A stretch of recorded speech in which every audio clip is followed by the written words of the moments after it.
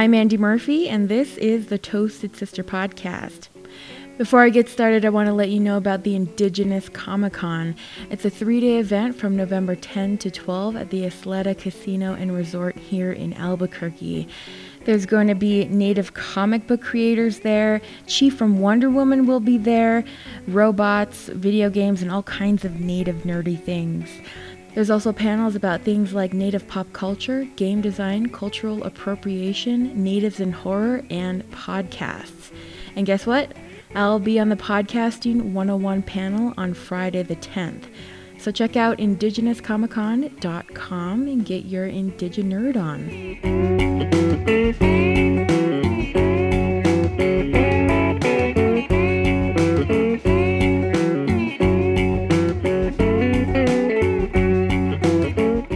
This is a special episode I have for you, and I hope you enjoy it because I did. Last weekend, I went to Taos in northern New Mexico for an Indigenous Food Experience put on by the Red Willow Farm at the Taos Pueblo. You're going to hear from a few chefs, some farmers, 2 tribal leaders, and a pastry chef. Let's get started at the community dinner at the Pueblo. I talked with Sean Duran. She's a tribal program administrator for the Pueblo. I actually helped institute the Red Willow Center back in 2002. So the infrastructure that was built there, everything that would support that, the whole idea was to engender the younger generations the importance of agriculture by utilizing old beliefs with new technology. So, that is still something that's yet to come in the community, the vital importance of having agriculture. It's not the old school way of thinking of it where you have to get up at 4 a.m. in the morning to go irrigate a field.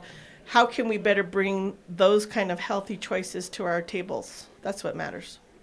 The food is all a part of, holistically, when you look at a healthy community, it's an integral part of everything that we do in our communities as Native people. And there's been a falling away, obviously, with determinants of health and things like that have happened, and now we need to regain that back in our community. After the event and dinner, I met with Curtis Sandoval. He's the war chief for the Pueblo. We're in charge of natural resources. That means we take care of 127,000 acres with a 12-man staff. So that's how we operate here. We just take care of all the animals and plants, wildlife, agriculture, what we need to be done here. And also we have a governor that's in charge of all the administrative part of which is in charge of the village inside. So he take care of all the, call it headaches of being an administrator. So what did you think about this event? I know it's the first time. Yeah, well, I'm very glad that they put it up because we do need to bring our people together, especially education that we trying to push this time because, as you know, the language is very important to our culture, and as you know, all over the Indian nations, they're losing their languages a lot of places. So we like to still keep ours and keep going through education and to the Head Start and with the Head Start and also to the day school and all on to the high school that we have MOAs with the state schools that we go through to teach our language to the students that are there. And especially the chefs that are here, I'm glad they came and for them doing a good job of putting the thing together. And it's an awesome event, and I wish more people would attend this kind of events. What did you think about the food on the plate? Was that something you typically eat, or was it something different? Oh, that's typically what we eat. We also take care of the bison. We have a herd of 136 buffalo that we take care of. So we do have certain days coming this winter in November, we'll be killing a couple of them for the community for the winter part to get ready for winter and stuff. We do have that, and the vegetables, everything was real good and really making. That's how we used to eat a long time ago before all this fast food came into play. When you guys are putting more importance on the food, how do you think that would affect the community in the long run? It's important because, as you know, that food is nowadays you don't know what's in it, especially now. Making it taste better, which is not right. It's just that I think better to install and educate people on how to raise their own food, like vegetables and corns and squashes, and use to make their own. Which is with a couple of years now, it's been that the people have been doing their own garden, which is great, getting their own vegetables and stuff that we need for regular and also for traditional purposes. I went with my sister to this community event, and one thing we really enjoyed about it was the feeling of home. Even though we're not Pueblo or even Taos Pueblo, we felt at home and we felt comfortable because everyone was so nice, and the whole place, well, at least the gym we were in, had a very welcoming and cozy feel. So the next day, the Indigenous Food Experience started with a public tasting. A handful of vendors set up shop outside the Farmhouse Cafe, which has a breathtaking view of the mountains and was surrounded by trees that had already turned yellow from the cold weather. And I first met with a man whose booth was lined with a whole bunch of pastries and breads. My name's Geronimo Romero, and I'm the Pueblo's pastry chef, I guess. And can you tell me what you have here on the table? Okay, today you have traditional oven bread that's made in a beehive ovens. We call them orno, and in our language it's called okutu. And then I have pumpkin cookies, pumpkin turnovers, and pumpkin bread. That was all made from our native pumpkins that we have, which are called the Hubbard. And it's like a green pumpkin that I have right here. You're at the markets in the morning? Well, we have one big one that we do on Saturday, and I bake 2 days, Friday and Saturday mornings.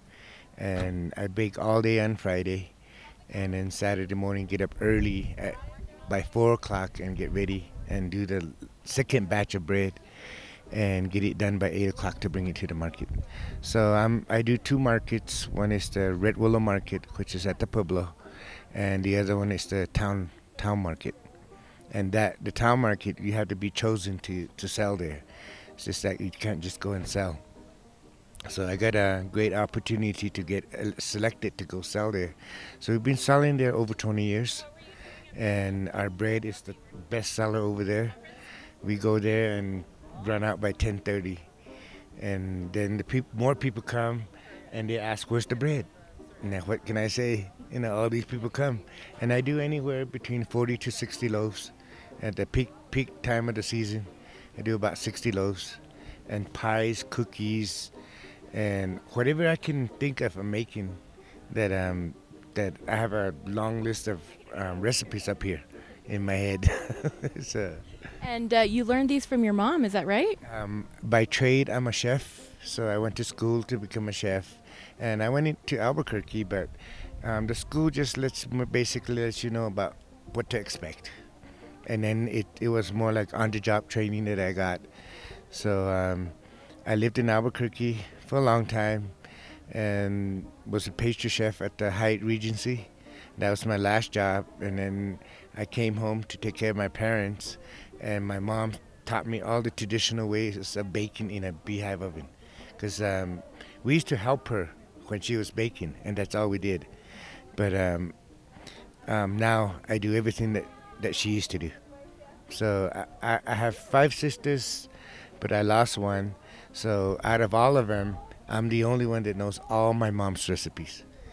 So, and they have to come to me to get bread. Can you tell me a little bit about the kind of oven it is? It's a traditional oven, right? Yeah, it's a beehive-shaped oven that's made of mud, adobes, and mud.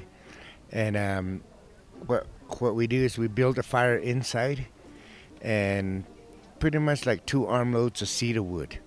We use only cedar wood because the aroma is it smells good, and the flavor is there for the food, for the bread, whatever we cook with.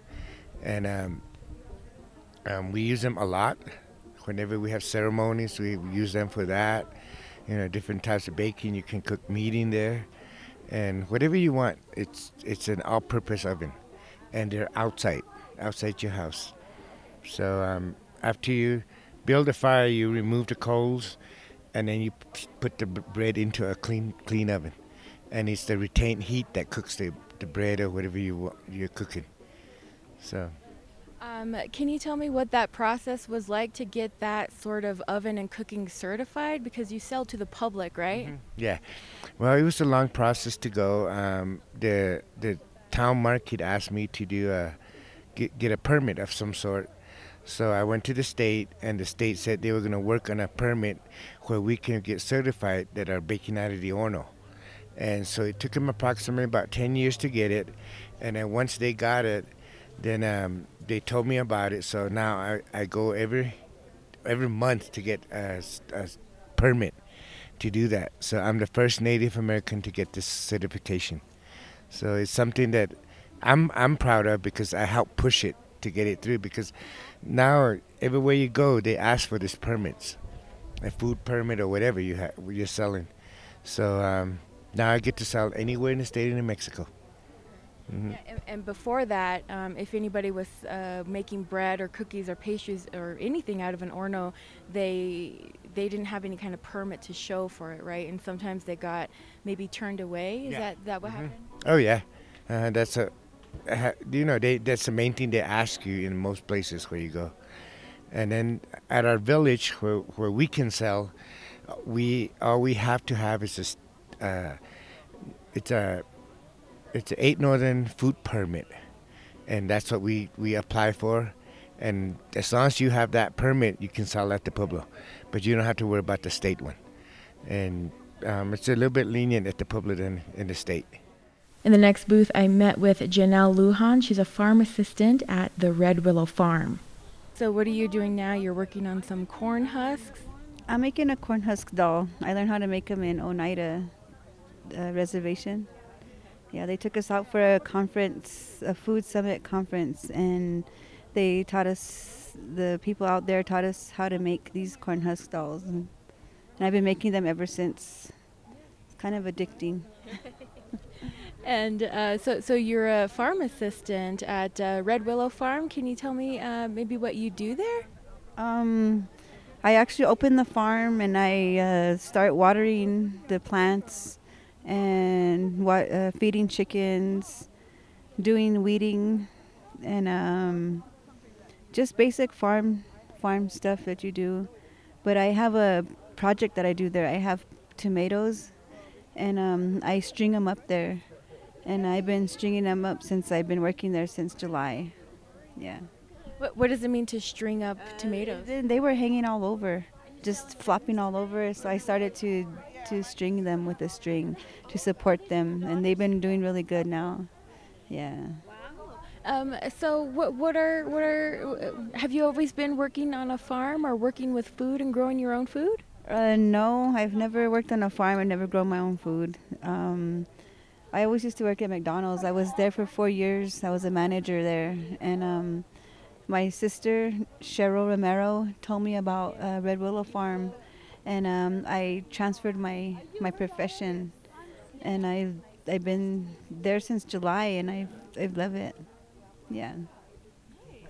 And what are maybe some of the more valuable lessons, I guess, that you learned growing your own food at the farm?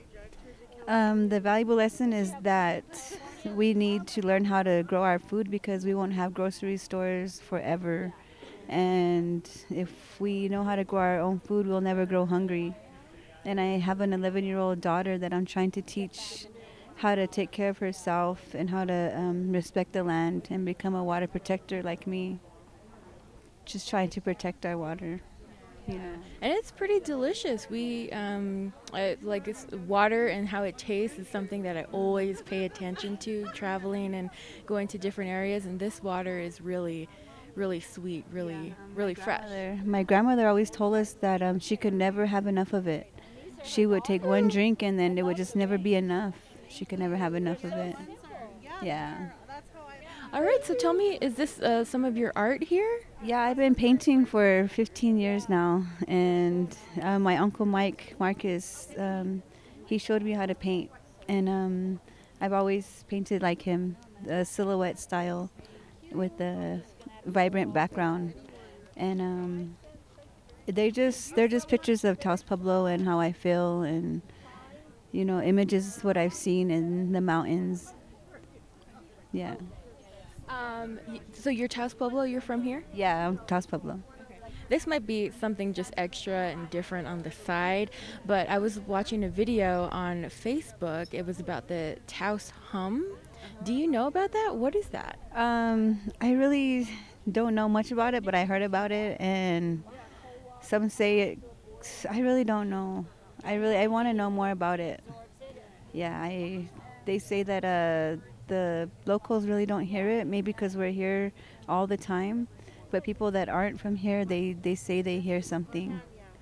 It might be in the mountain. It might be like something in the mountain. I don't know. Who knows? It was a video by a podcast or a show, and they were linking it to maybe the paranormal, maybe secret war weapons or something like that. But I was just really curious. I saw it this morning. I'm like, hey, we're in Taos. Maybe I'll catch it on my microphone here. Yeah, maybe it might be happen to do with the gorge. There's like a big old divide in there as well. It might happen to do with that as well. The wind. I don't know. It would be great to find out. Yeah. All right. Well, you have the chefs here. There was food last night. There's food all around today. There's a dinner tonight. What are you thinking about when you're tasting all of these different foods? I'm thinking wow, and the possibilities of what could happen here in Taos Pueblo, and how we could just so totally eat all this food just like this. And it just opens so many windows to, opportunities for our kids. By the way, you can see photos from these Taos food events on the Toasted Sister website, which is toastedsisterpodcast.com, or on the Facebook page. So also part of this event was a food tasting where 4 chefs prepared a variety of dishes. Here's a rundown of what they were serving. Carlos Baca, who you heard from in episode 1, was there. Yeah. So I'm doing 2 dishes today. One is a gete kosaman squash with the red chili wild plum sauce. Popped wild rice from Red Lake, Minnesota. Black huckleberry that's from Narragansett, Rhode Island. And on the other dish, we have an exploration of the prickly pear. So we have a prickly pear meal made out of the prickly pear seeds. We have a dehydrated, a fresh, a syrup, and we're going to top that with a popped amaranth. What do you hope people take away from tasting these 2 dishes here? The depth of indigenous flavor, I think that in the mainstream food world, you have to look at that Navajo taco kind of scenario, and it's just not, there's no layers to it. It's just a repetitive thing, and when in reality we have such depth of flavor and seasonings that we've traditionally used, that it's good to showcase and let people know that this is a cuisine that needs to be reckoned with. Yeah. Also, Brian Yazzie was there. He's part of the sous chef crew from Minneapolis. He also works on his own and goes by Yazzie the Chef. You might have heard from him before in episode 7. The dish I have today is all locally grown and harvest ingredients. So I have a juniper berry and wild herb braised bison with a sweet corn and acorn squash roasted with wild mint that we just foraged this morning, with a blue corn and green chili sauce and a burnt corn ash on top. Can you tell me about the burnt corn? Is there maybe a story behind that? Yeah, with various tribes in the Southwest, they use it more as like a feed dehydrate and bring juniper berries to an ash. You can use it as a black pepper taste. So the same thing with the black corn. Just when you blacken it, the sweet corn, so it'll come out like a black pepper taste. And we're keeping it simple. We're not overdoing it with the flavor, so we're just having them have their original tasting. putting this dish together? Was there any kind of inspiration, or just local? Well, for me, when I travel, I focus on a certain area, the regional areas, and for here, I use all the ingredients that are based out of this region. So. Kimberly Marcus was there. She's a personal chef, and she's Taos Pueblo.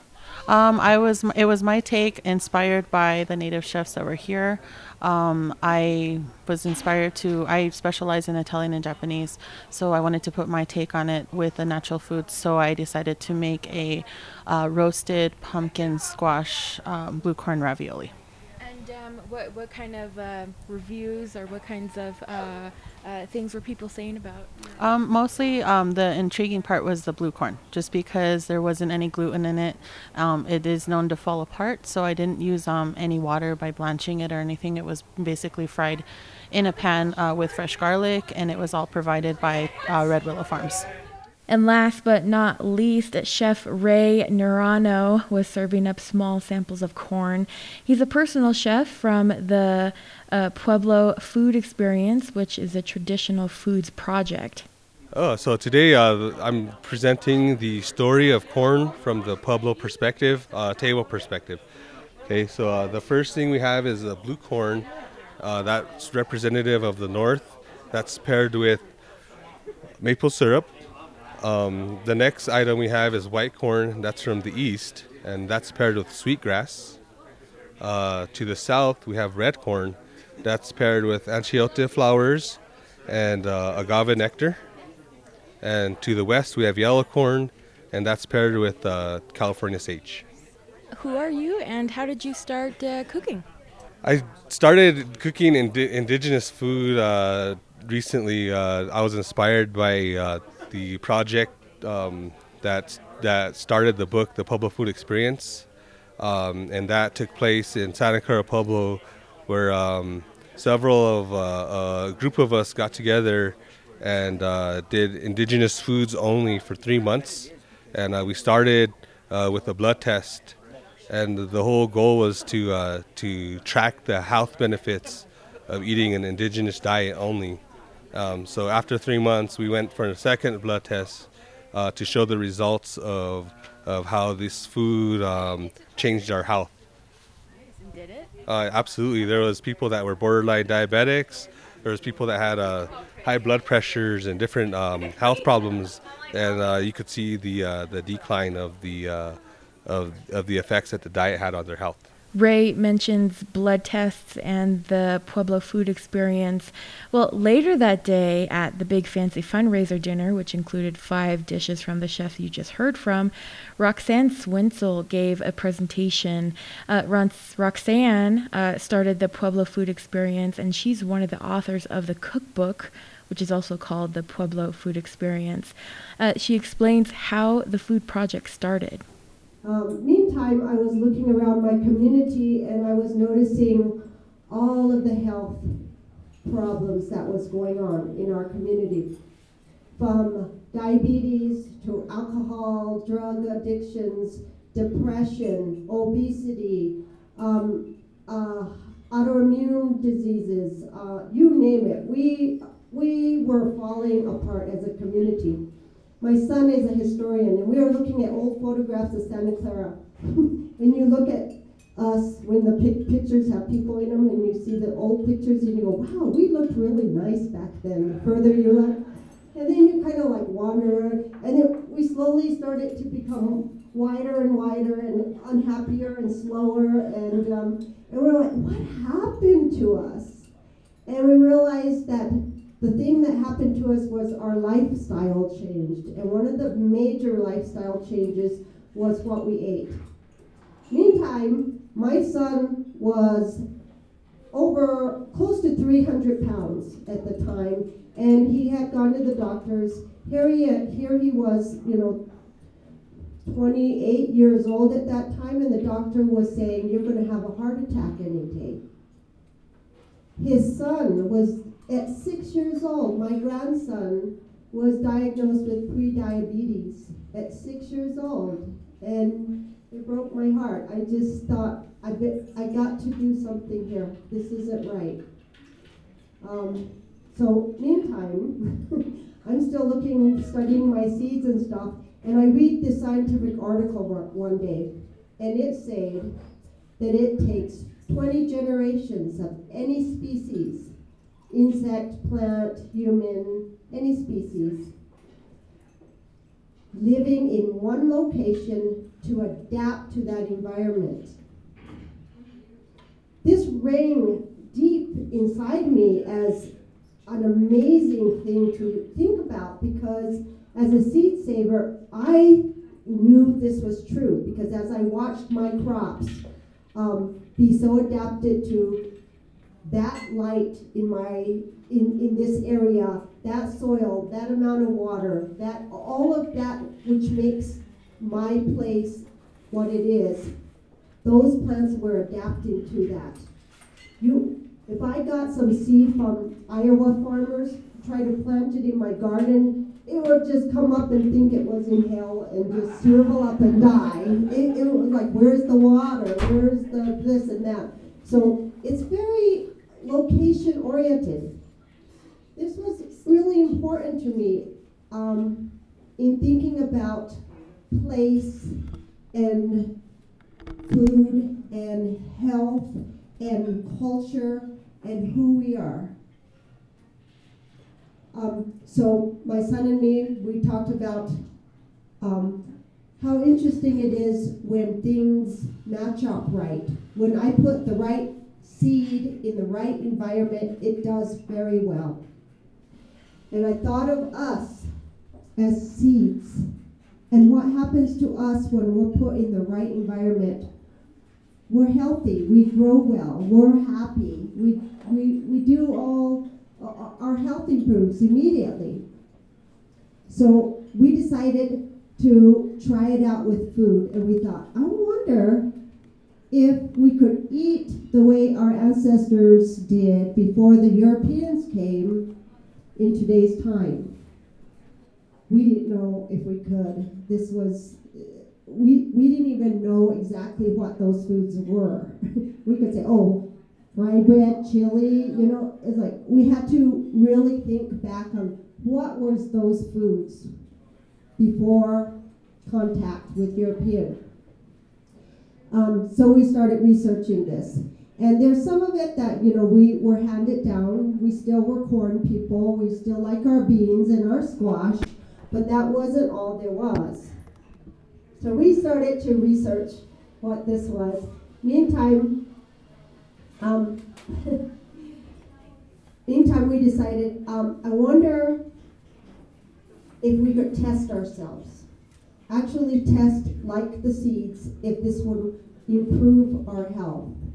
So we rounded up 14 volunteers from the Pueblo, ages 6 to 65, and we all decided we would experiment on ourselves as guinea pigs and go to the doctors, get prodded, poked, blood tests done. We were a mess. You name it, we had it. And we held hands, and as a community group, we decided to try to eat our original foods. This was quite an adventure because we all took home a bag of beans and a piece of buffalo meat and some squash. And I went home and I thought, oh my God, we're going to starve. We decided we would try this for 3 months. If we could do this for 3 months and see what happened to our bodies, hey, what's to lose? So we learned a lot really fast. And we learned how to be creative in what we were eating. And tonight's dishes reminds me of wow, what happens with our creativity when you're given 3 ingredients to eat, and what can you do with those 3 ingredients? But of course, we were learning more and more what different ingredients we could use.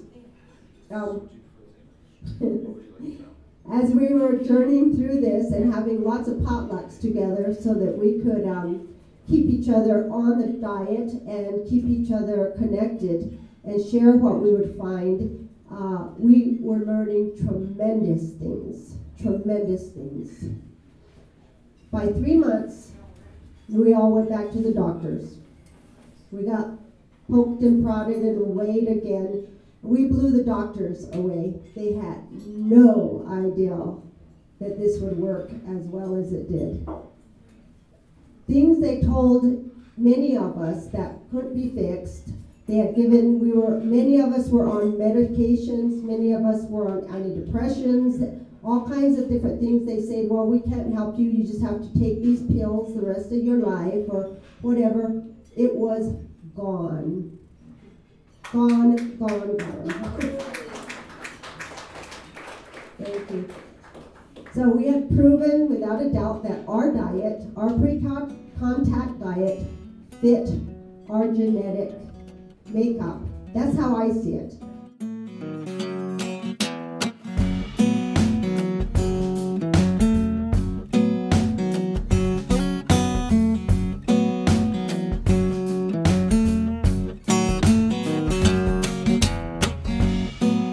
That was my Taos Indigenous Food Experience. Before I go, I'd like to say thank you to the awesome people at the Red Willow Farm and to Addie Lucero, the executive director, for inviting me to be part of the experience.